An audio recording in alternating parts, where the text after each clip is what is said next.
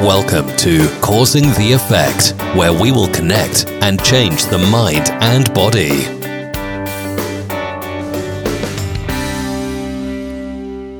What is going on, everyone? Welcome to another episode of Causing the Effect. I am your host, Scott Gazzoli, as always. Thank you so much for just allowing me to share a little bit of the knowledge I have with you guys, or lack thereof, whichever you prefer.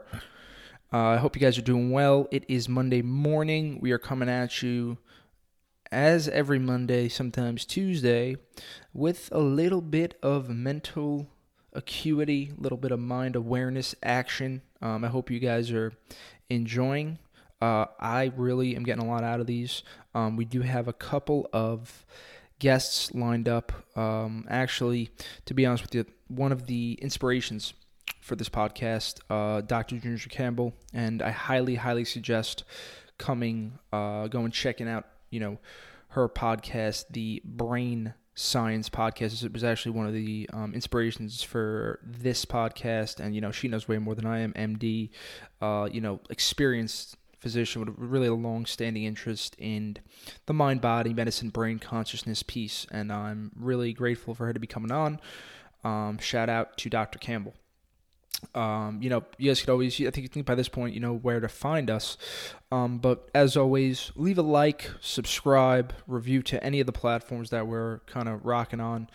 Apple Podcasts, Spotify, the whole kit and caboodle, Google Podcasts, we're on Stitcher. I do think the best way to grow is going to be through telling your friends. It just seems the numbers are just kind of shooting up when I say that more. So it really means a lot to me if you could do that. It's becoming more and more like a part of my life, right? Where this was something I was sort of like embarrassed of, I would say. Like something I was like, I didn't want to let people know this is the stuff I was into. And now it's like having just a couple guys in the gym, shout out to Vince, shout out to Petey, just come up and like, Scott, you really, changed the way I look at the breath work. You really changed the way I look at, yada, yada, yada. And that stuff is really why we do this. I'm keeping this as objective, as straightforward as possible, and again, the goal is always to obviously connect the mind topics with the body, but really I just want you guys to be working at your highest level and optimizing yourself to live the best life you could. I'm gonna run it, so we have a couple of interviews coming up, but I wanted to get something off my chest. I've been digging in deep to this particular topic, and I don't know what we'll end up calling it, but maybe inner world, outer world, but this idea. And I would say ever since I've been on this path, it's been a goal of mine to, let's say, I want what I'm feeling to really truly be what I represent in the outer world, right? And this is kind of something I always struggled with through my 20s, trying to be somebody I'm not, attempting to impress people, trying to, show off, I guess would be a word, just kind of prove my worth, I guess. And, that was a really, it's still a struggle. And it's been a process, I would say. But I think if you get anything out of this episode, I think the point of what I'm going to try to do, and again, I've been digging deep into a couple of books. I have a couple of meta-analyses here I hope we get into, but I'm just going to kind of let this one go off the cuff and how I feel, and going deeper into this inner world, outer world, and how important it is for both to kind of align. And with that being said, making sure that what the person you are on the inside does represent the person you are on the outside, because doing that, I just feel more at ease. I feel more confident. I feel like, when you're being your true self, that's kind of like the goal of, the reason why we fall in love with people is because I think we have that feeling that they're authentic, they're becoming, or they really are who, who we really are meant to be. So I'm going to give you a couple of readings here that I've been doing, and I've been heavily reading Robert Wright's book, Why Buddhism is True, The Science and Philosophy of Meditation and Enlightenment. Highly suggested. I'm about halfway through the book. It's not a bad read, 300 pages.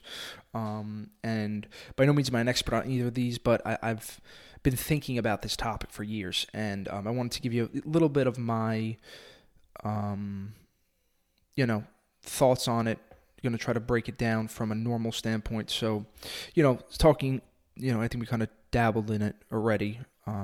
This inner world, outer world, right? There's many names for it coming from different. I'm going to come at you from a couple different standings, but I think it's very universal. And I just want to kind of click. Whichever way you get to where you have to be is where I want you to go. I know that's kind of like a conundrum, but, either or. So I started this journey reading into some Buddhist texts, starting with the Theravada school and the Mahayana school. For those of you who don't know, those are kind of the two splits of Buddhism when they come out of it, And Buddhism has always really kind of clicked with me because of the connection and the emphasis on the inner world. But mainstream Buddhist thinkers do accept some version of this concept of emptiness, which is, this subtle idea that it's very hard to even talk about this, and that's why I was a little hesitant to do it, but I'm going to give it a shot. Let me know what you guys think. This one, I'm going to try to get deep on this. So, there's this famous Buddhist idea that about the self, right? Yourself and your ego, and then the saying is something like, yourself, myself, is an illusion.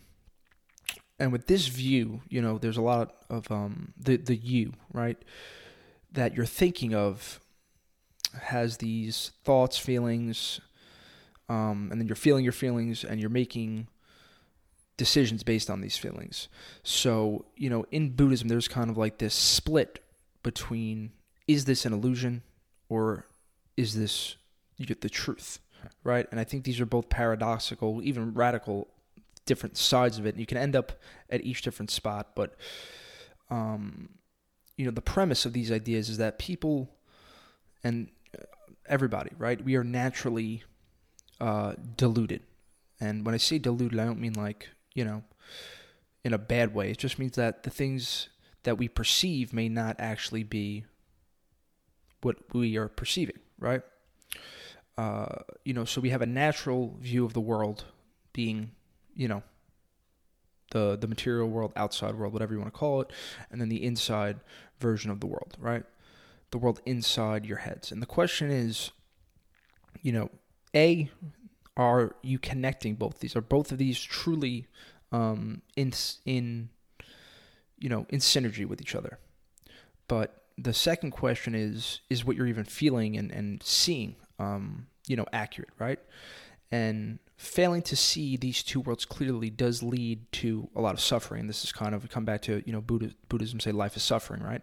And I do think meditation can help see more clearly. And that's why, just from a, I found Buddhism to be very paradoxical. So I'm going to branch off from there and just wanted to give you a little bit of the basis where I started there.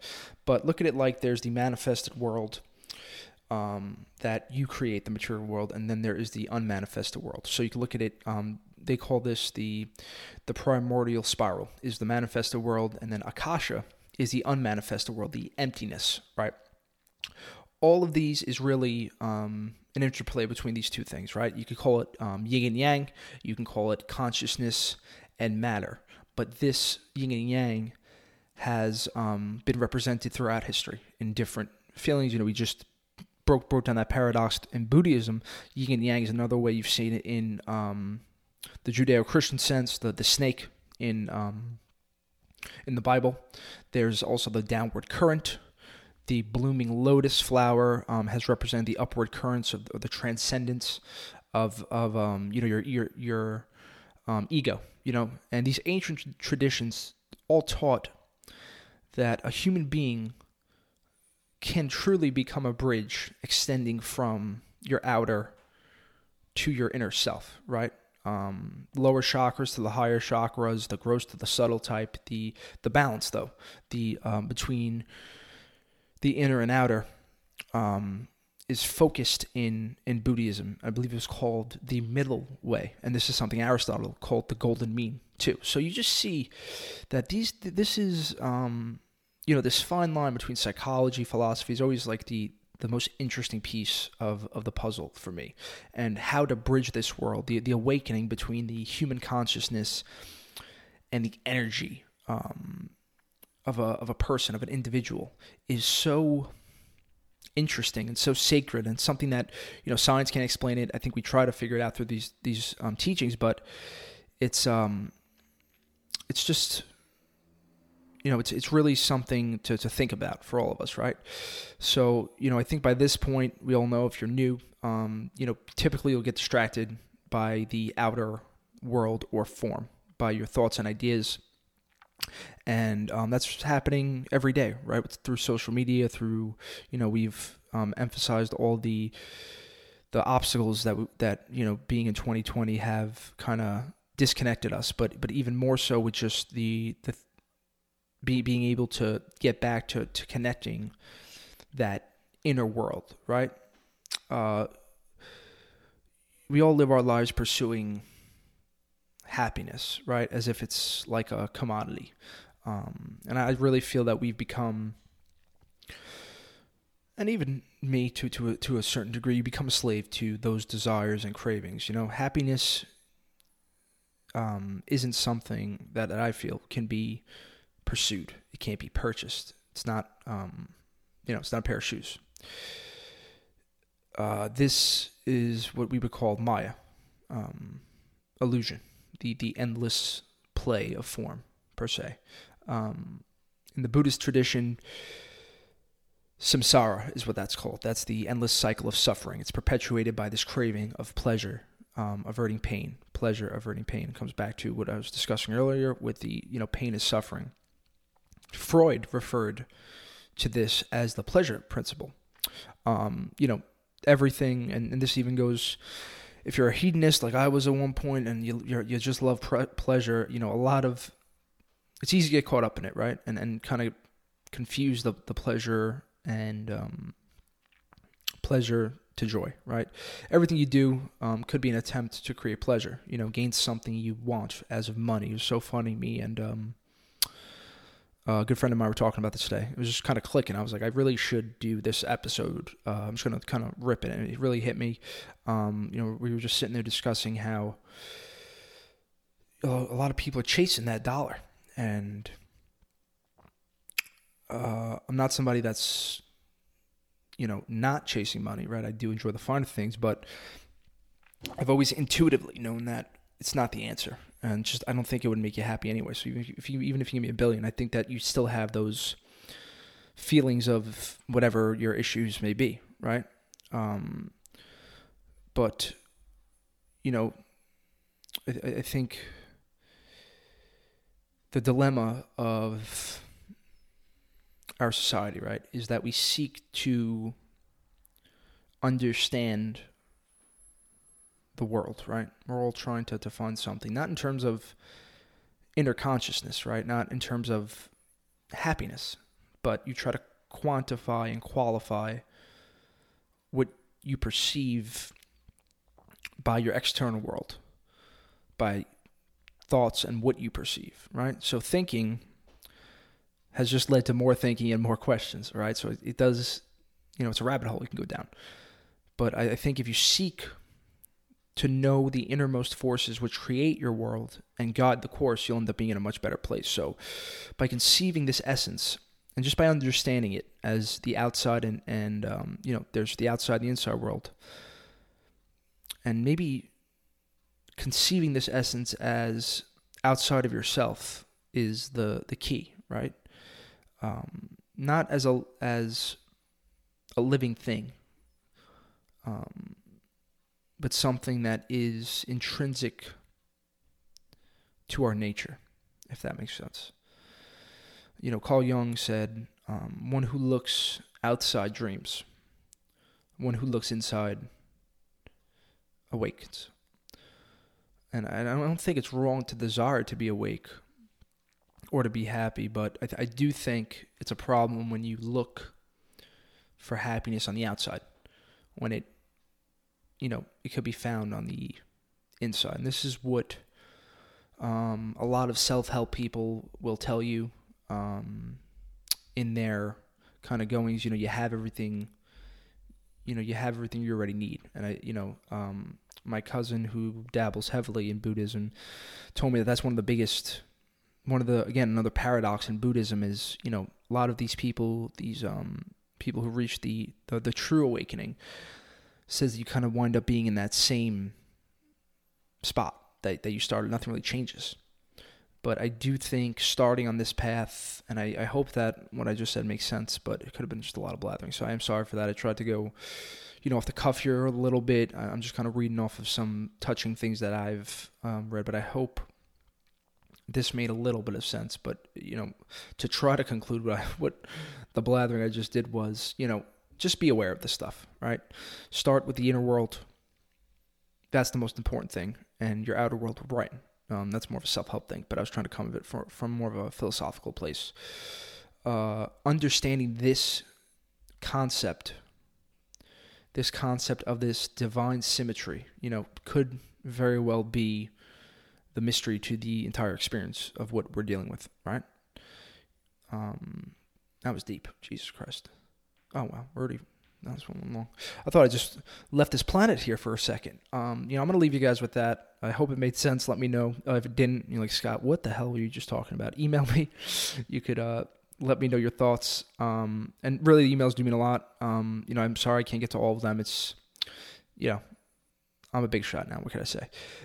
Really appreciate you guys tuning into this one. I'm going to be, the next one, you won't have to hear me blather. I'll have some... we're going to have the Crummy Marathoners on. It's a podcast about endurance running, and I'm very excited to talk about that. So we'll be focused more on fitness on Thursday's episode, but I really hope you enjoyed this one. Please leave a like. Reviews are huge on iTunes, and please tell a friend if you think this helped, or if you just want to listen to this idiot think he knows what he's talking about. Whichever works for you. Just trying to get you guys a little better, and myself too. Thank you guys so much. As always, stay safe. Stay positive. Stay blessed. Bye-bye.